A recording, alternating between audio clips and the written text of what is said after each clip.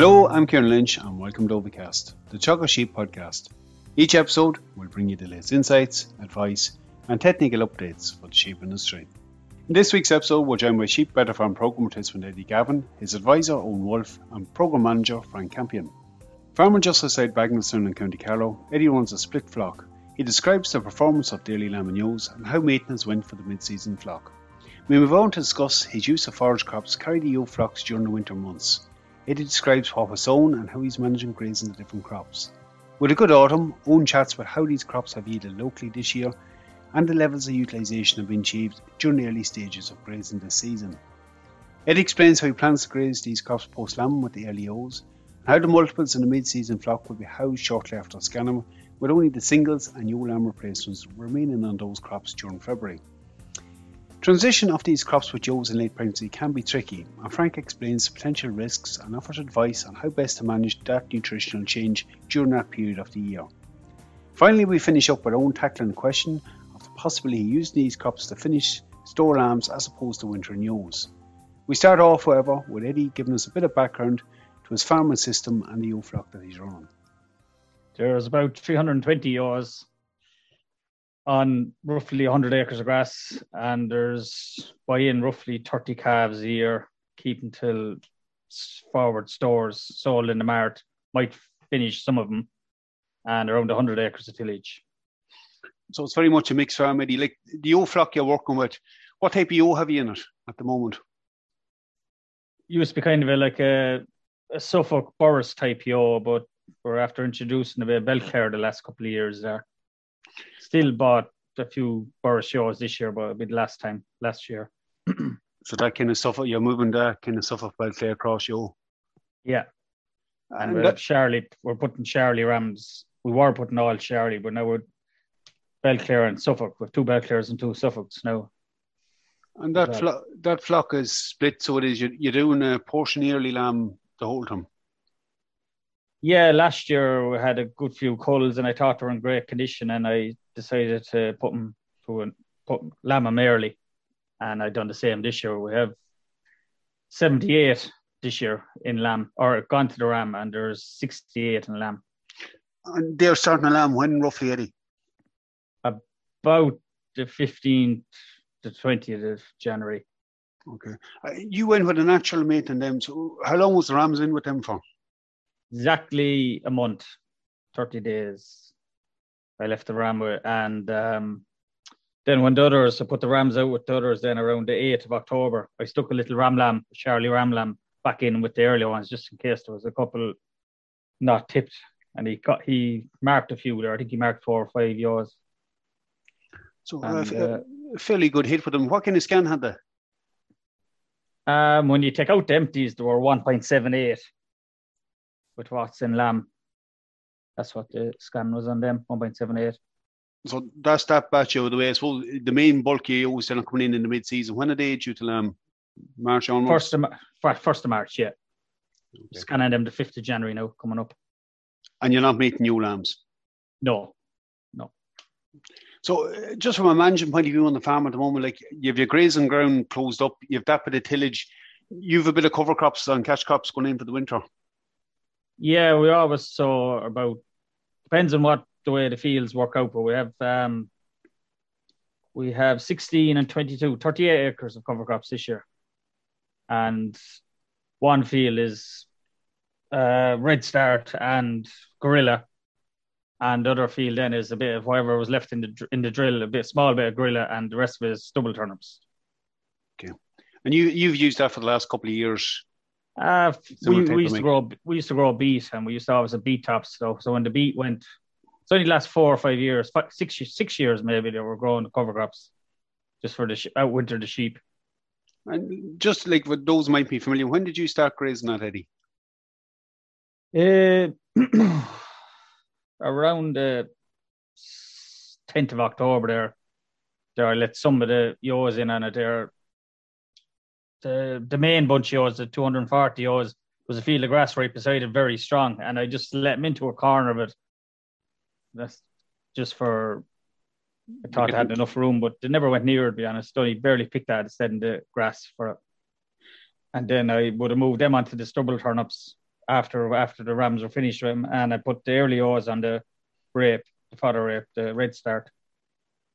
What kind of block are you giving them? Like, are you going 3-day blocks? Are you going with a week? Or with the early ewes and the weather was so good, I was giving them enough for a week. Every Sunday I used to move the fence, so I suppose I was giving them half an acre to 3/4 of an acre maybe for the week. And with the other ones, I was just giving them enough for. At the start, I gave them a couple of acres there, but I'm only moving it every second day now because they're going through the stubble terms fairly hard on me there this year. So I'm just giving them enough for a couple of days, just so to make sure to eat it. Because if they don't, they'll walk them into the ground like with the wet weather. I suppose up to now, the one big advantage was you had 2 big benefits. You had good growing conditions and you had reasonably good grazing conditions as well. Utilisation would have been good enough up to the last week or 2. Yeah, I gave the boat lots of bale of silage there, but the second bunch are eating it all right, but the early ewes are only picking at it. Sorry, I gave it to them. They might be glad of it yet. Oh, and I'm just going to bring you in here at this point. Like, it's been a reasonably good back end for growth, particularly in grass conditions. Have the crops performed the same in that area? Yeah, the fodder crops have been very good this year, Kieran. Like, they'd be traditionally grown in the area where Eddie's from, there around, so in the southeast, and like a lot of the lads would be putting them in, might have their own bit of equipment and that, and there'd be farms that would have nearly all sheep and tillage farms. A lot of those lads grow them like Eddie. They would have traditionally been beef growers, but we've been out and looking at a good few there on the ground, and this because of they got them in time. The likes of Eddie's there, where he grew those hybrid rapes, like they got in there the end of July, early August. There was a drop of rain then, so they got them up established, and there was great growth there all right through September into October and continued on into November. And like when we measured a few, we were getting a 5 tons of dry matter per hectare, which would be exceptional. It'd be nearly one of the best years I've ever seen for them, And like Eddie was saying there as well, with the weather being so good, there was excellent grazing conditions for the lads who started grazing them there, because they're getting high utilization out of them, and that that's a key thing, and the utilization, because if the weather goes wrong and you won't get the value out of, you'll go through the area a lot quicker. So that's been good so far. Maybe it was a bit difficult there last week when we had the big storm, but other than that, it's been very good. It can have a big impact, but you're looking at roughly somewhere between a half ton and a ton ahead of previous years. Yeah, I'd estimate that, Kieran, and even because like Eddie was saying there, a lot of the lads kind of have two types of the fodder crops. There's a sort of that hybrid where you get the interval, the red start and gorilla, and they're usually sown after the winter crops, because they're sown for around just before the August bank holiday weekend, and they have a really high yield potential. And the other type then that are sown, usually they're sown sort of mid August, and sometimes they're sort of a mixture of fodder rape and leafy turnip, and some of the lads are sowing them because they're in the last scheme.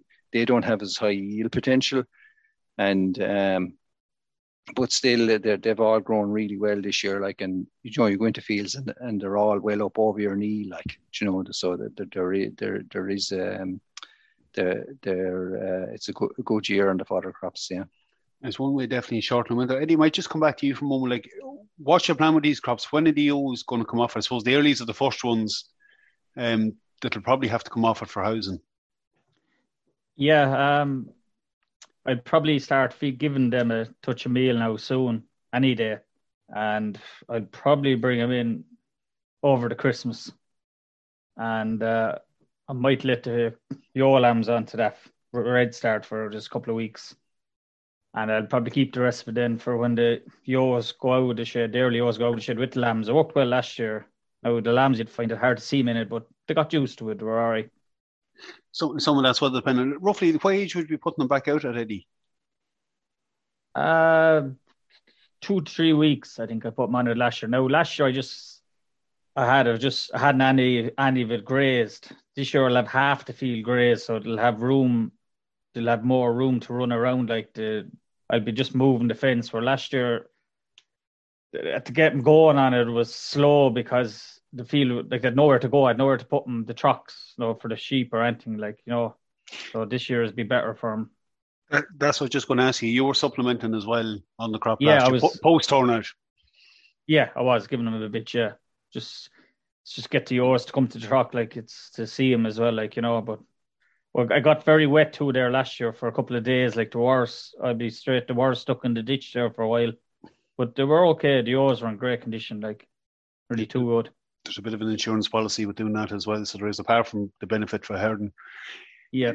The mid-season ewes then, Eddie, what's the plan with them on the crops? I say I'll bring them in a bit earlier this year. I'll say I'll have to. They're walking through the stuff fairly quick there now this year. And by the 20th of January, I'll probably put them in. I might put in the doubles after scan. I didn't really see how many doubles I have first. But I say I'll be putting them in a lot earlier. I usually was around the 10th of February, but I think I'll be putting them in a bit earlier this year. You have to get and wait and see what the numbers turn out like. But your ewes are excellent condition this year. So I'll probably leave out the singles till near enough lambing. I'll put in the doubles and the triplets. Frank, I might just bring you in at this point. We talk a lot about transition onto these crops.